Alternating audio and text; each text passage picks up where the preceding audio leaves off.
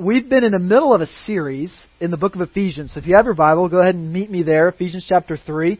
We'll be in the last half of Ephesians chapter 3. But as you're turning there, I got a question for you. Have you ever been in love? Amen. Ladies, you have my permission to smack your husband right now for not raising a loud and rowdy amen. All right? My wife is serving in our children's today. And by the way, she'll get you later, right? That's right. She'll slap me later. Somebody has to. But just great stuff, right? But I'm talking like middle school love. You know what I'm talking about? You know what the difference is? You know what the difference is? Like passing notes, check yes or no. All right, it's confession time in the service. How many of you have ever passed a note? Only two of you. You guys are lying in church. The church is gathered and you're telling fibs. But no, we kind of chuckle about that, right? We kind of chuckle about what love is. You know, like the heart-pounding infatuation of like can't get you out of my mind kind of love, right? And back when I was growing up, they had much better love songs than they do now. You know, like I'm talking like Boys to Men and stuff like that. Like, can I get a witness in the church? All right, but no, like we talk about love a lot, don't we? I mean, we even say stuff like, maybe this is true, but we say stuff like, it is for Carl and I know that. But maybe you hear people say like, man, I just love pizza, right? Like, amen. Or I love barbecue, or like we throw this around, right? And I'm not trying to be a fuddy-duddy because I get it. Like I use these phrases too. Like I've got the sports teams that I like. I've got these different things. But when it comes to love, what is real love? I think we know it, but we get desensitized to it, don't we? I think that's a fair statement, right? Because everyone who's married in the room, and every one of you who are single but have ever gone on a date, or any of you that have grown up in a family, have I covered everybody yet? Right? Like, every one of you who even has a dog or a cat, right? Like, I've had a dog the same dog now for 12 years, and she's getting old, and I looked at her in the face today and I was like, what is happening to you?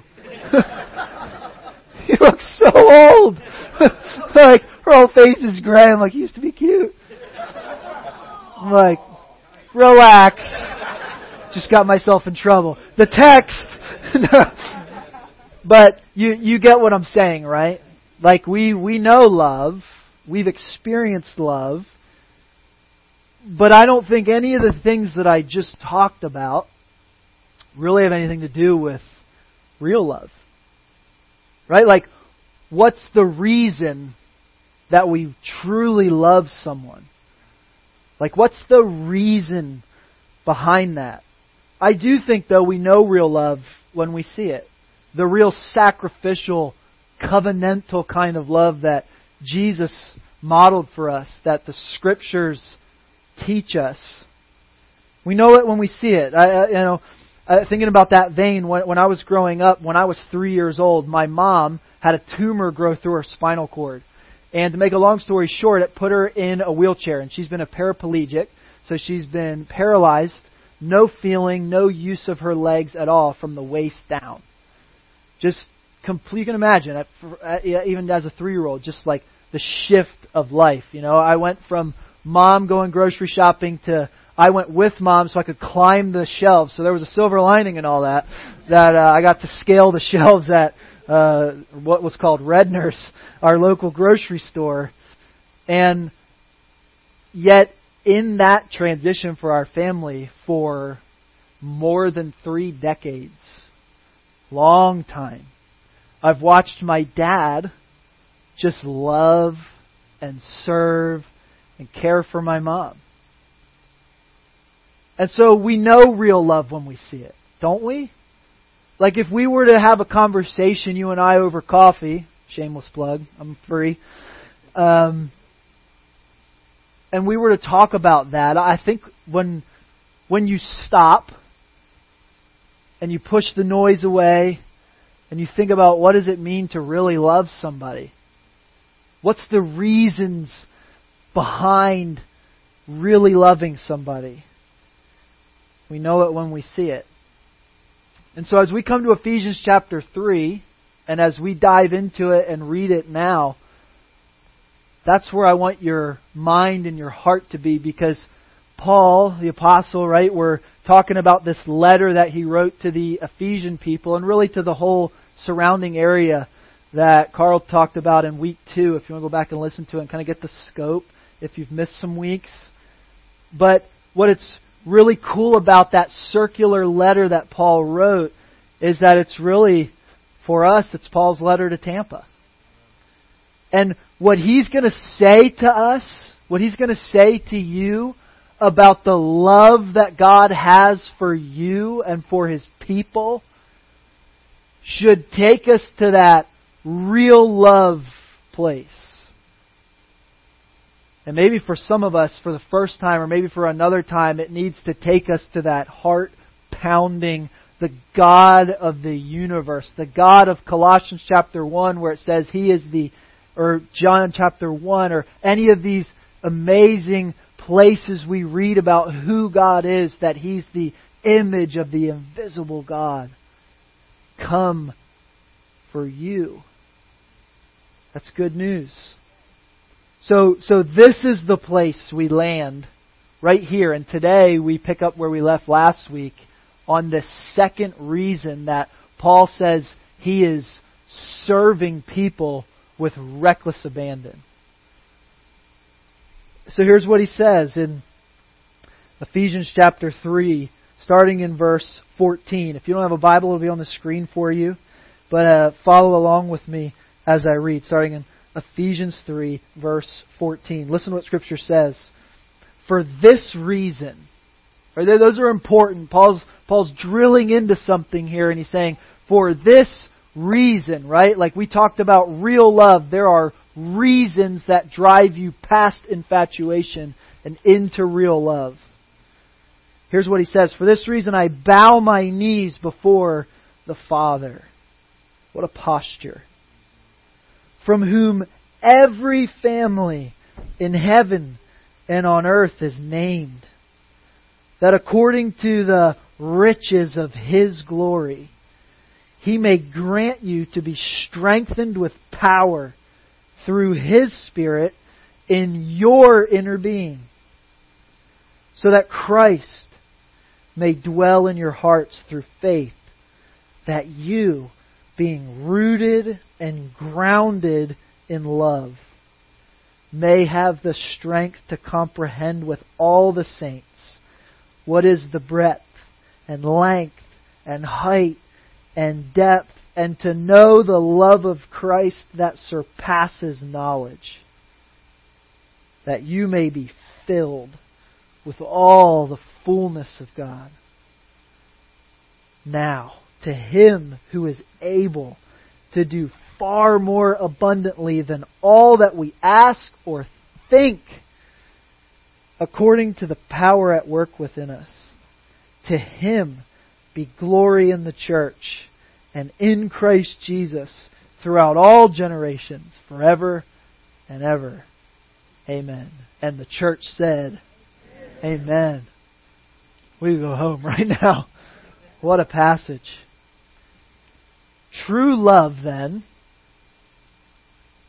for Paul, under inspiration of the Holy Spirit, that's just a fancy way to say that God wrote the book by using human authors to do it. In that context, true love, then, for Paul begins in this interesting place in verse 14, doesn't it? Begins with our identity. Begins with our identity. That's the reason for Paul. Right? He says, for this reason, I'm going to pray. Right? He says, I bow the knees. He gets in that posture of surrender. It's for this reason I bow, surrender, and pray. And the Ephesians needed this good news, okay? Because remember, as we've been studying and in the context of what they're doing, they were known around the world at the time for their worship of many gods, one of them being the goddess of fertility, Artemis. And so it's to those people that he's writing this, and he says, "For this reason I bow, I surrender, and I pray, because every family in heaven and on earth is named by the Father." What you need to begin with right now, all of us, is this identity. If you don't know Jesus as your Savior, if you've never given your life or bowed the knee and surrendered to Him, like, this is the thing that you have been looking for in so many places. This is good news for us. Because it's your identity. It's your family. Our family identity is rooted in the identity of our Father. Paul's convinced that you won't know what to do until you know who you are. Better yet, whose you are.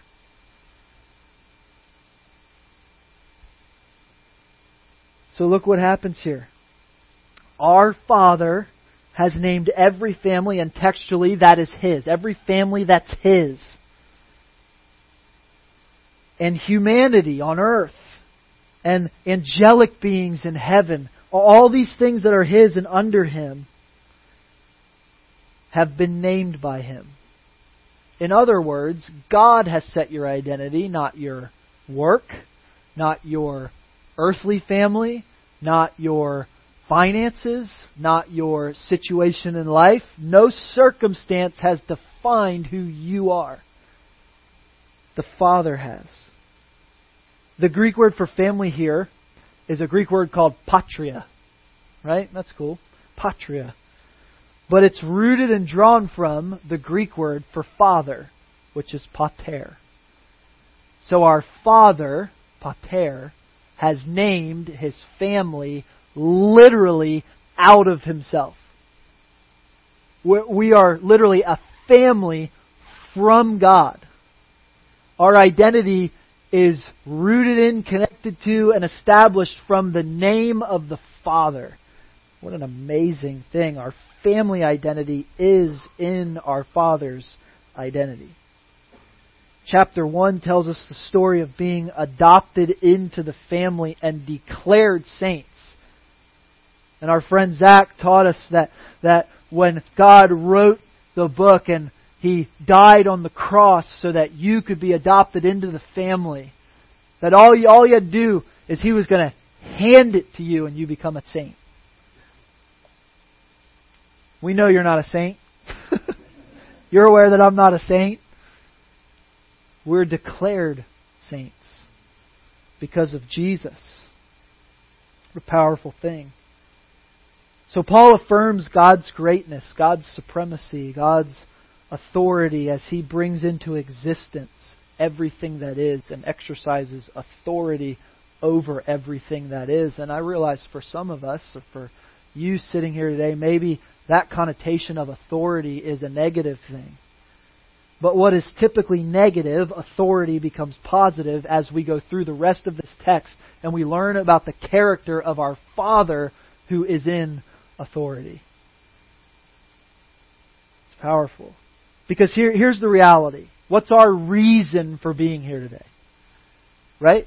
What's the reason you're here? Like, if you just weren't going to check off the church box and you would look under it, what's the reason that you're here? The reality is that everybody worships.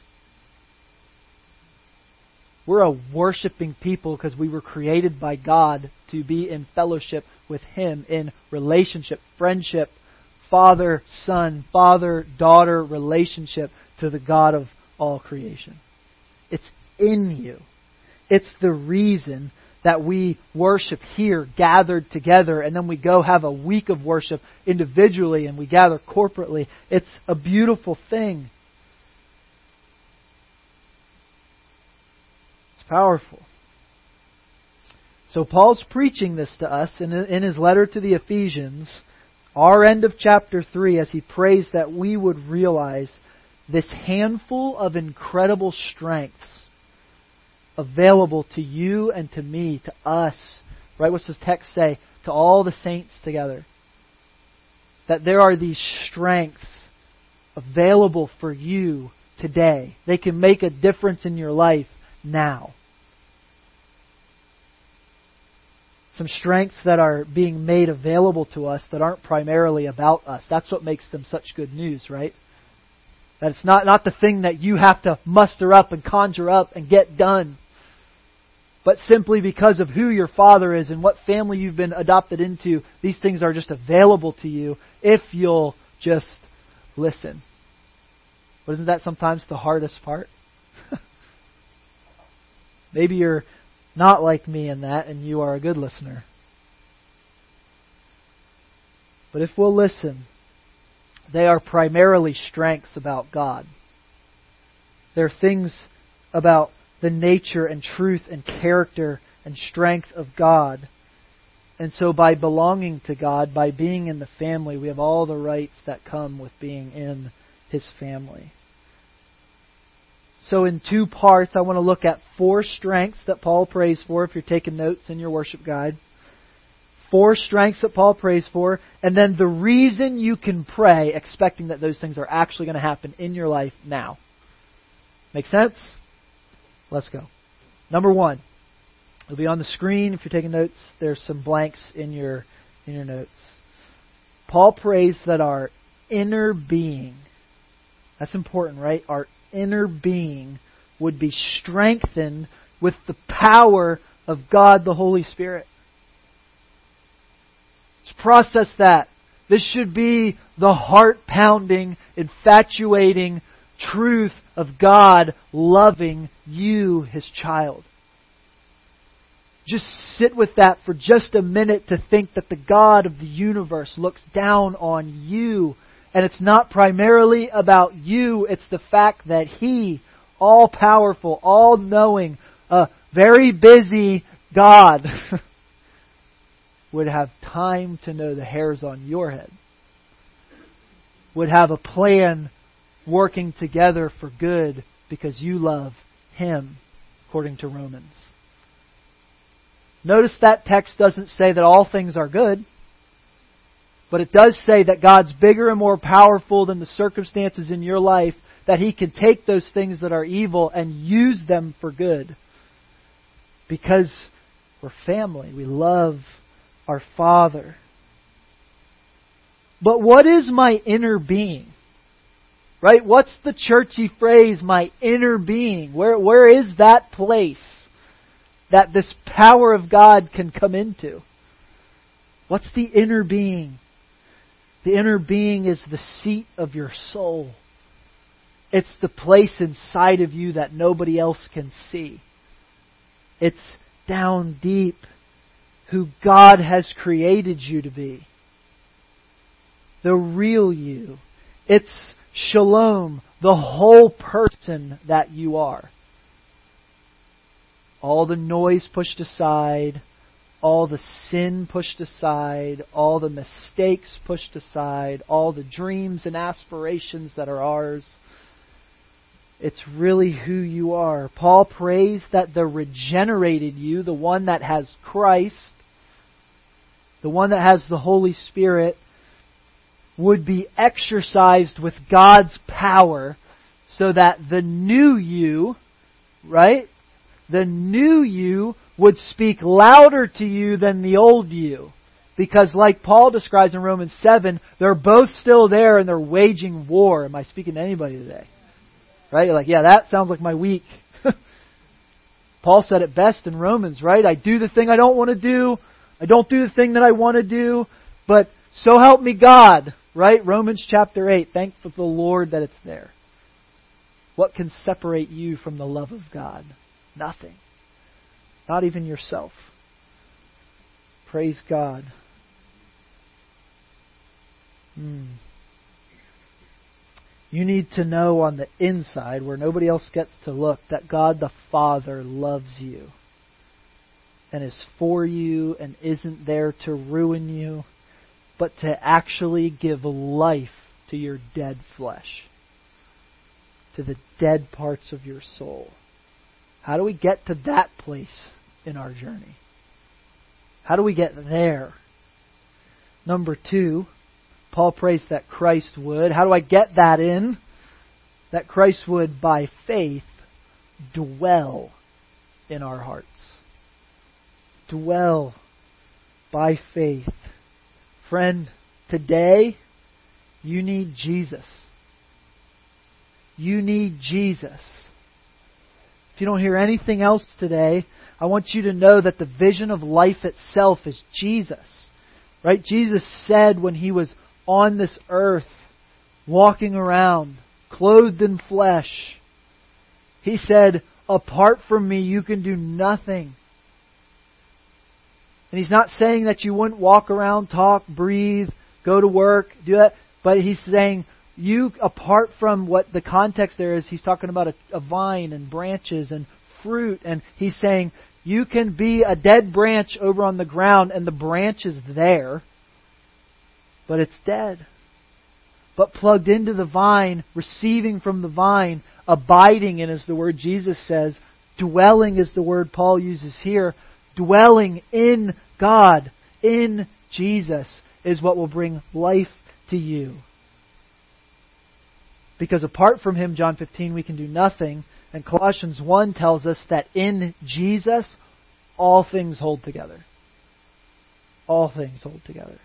He is the vision of life. So faith, what's faith then? Faith, according to the Bible, is the assurance of the things we can't see. We know what this is like too, just like we know real love when we see it. We know what truth is when we see it, if we're honest. Right? We can't see gravity, but we trust it. Right? Like if I decide that I don't believe in gravity and I'm going to dump this water on my head, you're going to go, gravity's going to work anyway, buddy. You're going to be cold. Praise God. Florida. We can't see it, but we trust it. We can't see the wind, but we feel it. We see the evidence of it. We see the trees blowing and the flags blowing, and we feel the breeze blowing through our hair. We know it's there, and so it is with the Holy Spirit of God. While we cannot see Him, we know Him, we trust Him, and we see the evidence of Him all around us, don't we? We see the evidence of Him in mail ministry, getting thousands of dollars worth of goods that single moms need right up the street. That's not an accident. We see it in students of ours. Thinking about Kenny's daughter going on a mission trip, one of our young adults, and she needs help to get there, so we can partner with her and give. We see the goodness of God in those places. Right? And we can go on and on and on, right? We do apartment life, and we baptized one of our sisters who had met the Lord and came, and right here 2 weeks ago, publicly gives her life to Jesus. This is where we see the Spirit at work. And we could go on and on. We know He's there. We see Him. And at that point, the most important part of that line in the scripture text there is the word dwell. We can't, listen, 21st century American, I'm speaking to myself. We cannot expect to see God if we have no time to be with God. You're probably as good as I am at scheduling Him out of my life. Jobs, 3 kids, sports, Netflix. All right, I'll stop. I love you. Disney Plus. Listen, take this from me as your pastor, and I love you, and Scripture says I love myself. You have to eliminate some of the hurry if you want to hear and see God. It's not that we're lazy, right? Work is part of the creation, even before the fall of man, before we sinned and broke the world. Before that, we were in the garden. Adam and Eve were in the garden to work the garden and to take ownership over the animals. And we could go on and on. So it's not that God's saying don't work, but even God Himself, right, in the order of creation, creates for 6 days. And then He what? He rests. Did God need rest? Was He tired? Of course not. But there's a rhythm to life that God has given us. And the spiritual practices of Sabbath and rest are given, commanded even, for our good. The Creator knows His creation better than the creation knows itself, right? I love the paradox in Hebrews chapter 4. This will be on the screen for you. Here's what it says. So then, there remains a Sabbath rest for the people of God. For whoever has entered God's rest has also rested from his works, as God did from His. Let us therefore, here's the paradox, strive to enter that rest. We're going to work hard to rest. If you're going to work hard, you should work hard to rest on the Sabbath. Why? What's the reason? So that no one may fall by the same sort of disobedience. A father corrects his kids because he loves them. And God created this yard and these fences for us to play in. So if you don't feel whole, if you're not experiencing the peace of God, the shalom, perhaps this is why. Because we want to hear from God, but we have no time for God. We must work hard to rest. And you can do the research. Recent studies are showing that those who take time to rest actually become more productive.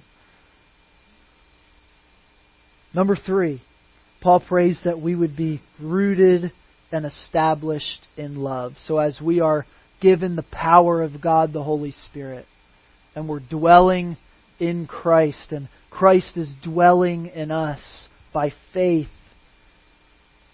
and we're seeing Him active and alive, Paul prays that as that's happening, we need roots somewhere. Right?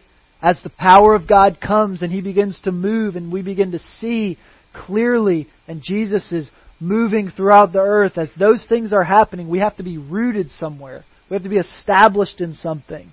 And Paul says we need those roots to go deeply into love. Because roots, what do roots do? They go deeply into the soil for nutrients. You ever looked at like a little tree and then tried to remove it? You're like, there's like roots under your house. They're like out in the street. They're popping the sidewalk up, and you're like, what in the world? Right? All that stuff you can't see is what produces the thing that you can see. It's important that we go deeply, like the roots of a tree, into God's love. Because we can't do justice like we sung about unless we're deeply rooted in love. Because we're not God. We won't do justice right. We won't look at the issues of our culture right unless we are rooted in the love of God. Because when we go and look with Jesus at the culture, we need to look with Jesus, not just with our own shortfalls or our own bias or any of that. Right? We want to look the way Jesus looks. Because when we're rooted into the soil of God's love, we'll then feed from that, and it will bloom the fruit of love in your life and my life. We cannot simply command and structure love. That's not the way it works. It has to come from what? The inner being that's been renewed and changed and transformed by the love of God in your life. That's why when we get baptized or when we take the Lord's Supper here in a minute and we look at those elements, it goes to that deeper place, that inner place where every week we come back and we say, I need to be in that place. This is not a ritual. It's a remembrance of the love of God shed for me through the blood of Jesus on the cross so that I could live. More of that, please. Every week. You don't need more of me. You need more of Him. Right? If I lost my voice and Carl wasn't here and something, you could come and gather and worship and share the Lord's Supper and be fed. Paul prays that we would be rooted in love. Rooted, take hold, established. So what does God's love look like? Right? What does it look like? What are we sinking our roots into with the love of God? I love this. Number 4, Paul prays that we would begin to comprehend. That's a good word. Comprehend the majesty of God's love. It's otherworldly. It's beyond us. It's transcendent. It's big. Right? Actually, Paul uses some good words here, doesn't he? The height and breadth, the length and the width, the depth of God's love. As we're strengthened by faith in God and given the power of God, and our roots go deeper into the Father, Paul prays that we would start to realize the vast arena of God's love that we find ourselves in. That every good and perfect gift comes from the Father is what James tells us in his letter to the churches. Paul uses these terms not so that we would see Him as unknowable, but that we would rather see Him as an endless place to go and find love. He is very knowable. There is more of God and more of love to be seen and known and experienced. So we can both know and comprehend the love of God. You see, because some of you today will believe that you know that God is loving, but that you don't deserve it. And the good news of the gospel is that none of us deserve it, but we all get it. He's at work. Going forward, we can trust that in every step, whether hard or easy, whether difficult or easy, or whatever it is for you, whatever circumstance you're in every step, God is at work. He's strengthening you. He's strengthening me. He's, as the text says, He's strengthening His whole church, all the saints, all of us, to go and make a difference in others' lives, to be on mission with Jesus, to look with Him and be active in bringing His kingdom on earth. So as we begin to grasp and comprehend the vast places of the love of God, as Cam and I like to call it in our marriage relationship, we have a love tank. And as you begin to go and dwell with the Spirit of God, with Christ, with Jesus, He'll begin to fill that tank up to overflowing. As we fill up in Christ's love, we begin to overflow with Christ's love. We don't just manufacture it. Think of it like a balloon, right? If you blow a balloon up with your air, it's going to sink. It's going to do nothing unless you physically bat it along, right? But what if you fill it with helium? It takes on a life of its own, right? What you fill yourself with matters, because one is dead and one is alive. Fill it with the love of Christ. Can I encourage you today to stop striving in your own flesh?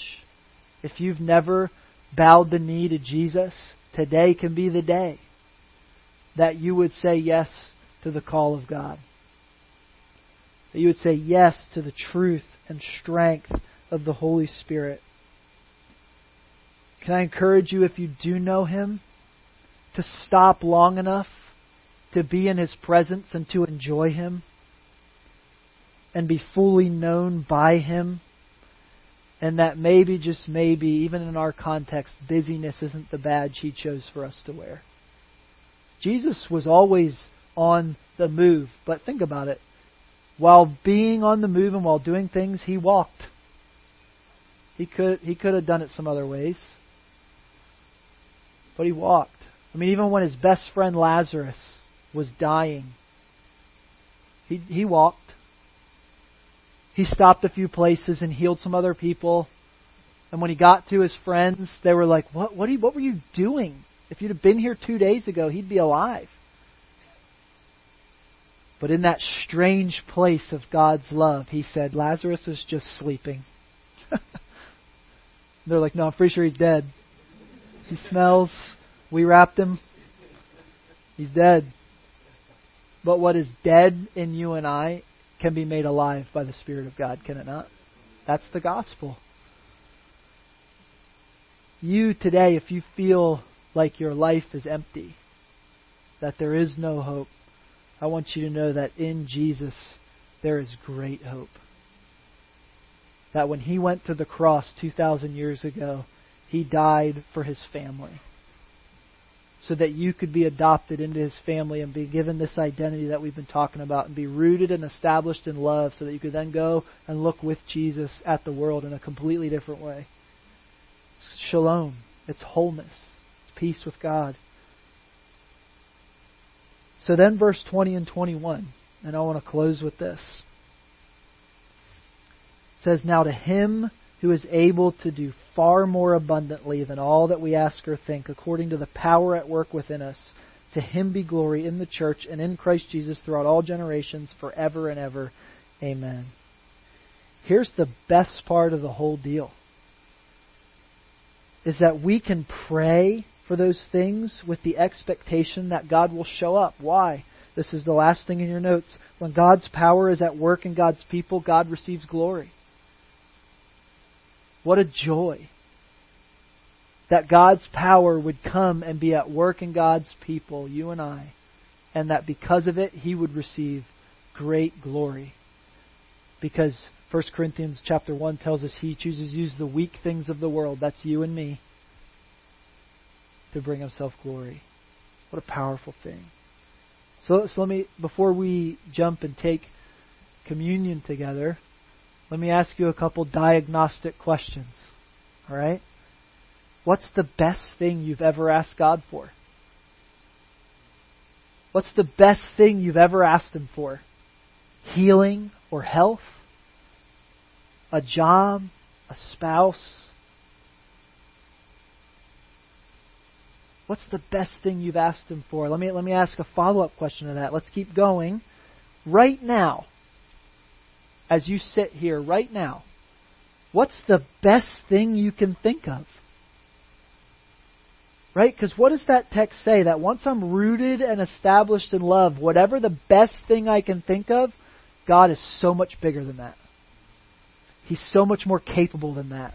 Right? What are you thinking of? World peace? God's bigger than that. And He's going to do that, by the way. Revival? God's bigger than that. He can do that. He has done that. I believe He's doing it again. Paul's telling us that all of those things are smaller than our God. Our God is big. Reminds me of a kid's song, right? My God is so big, so strong, and so mighty. Right? Like sometimes it's the simple faith of a child. The overwhelming love of God is yours today if you'll listen. If you'll listen.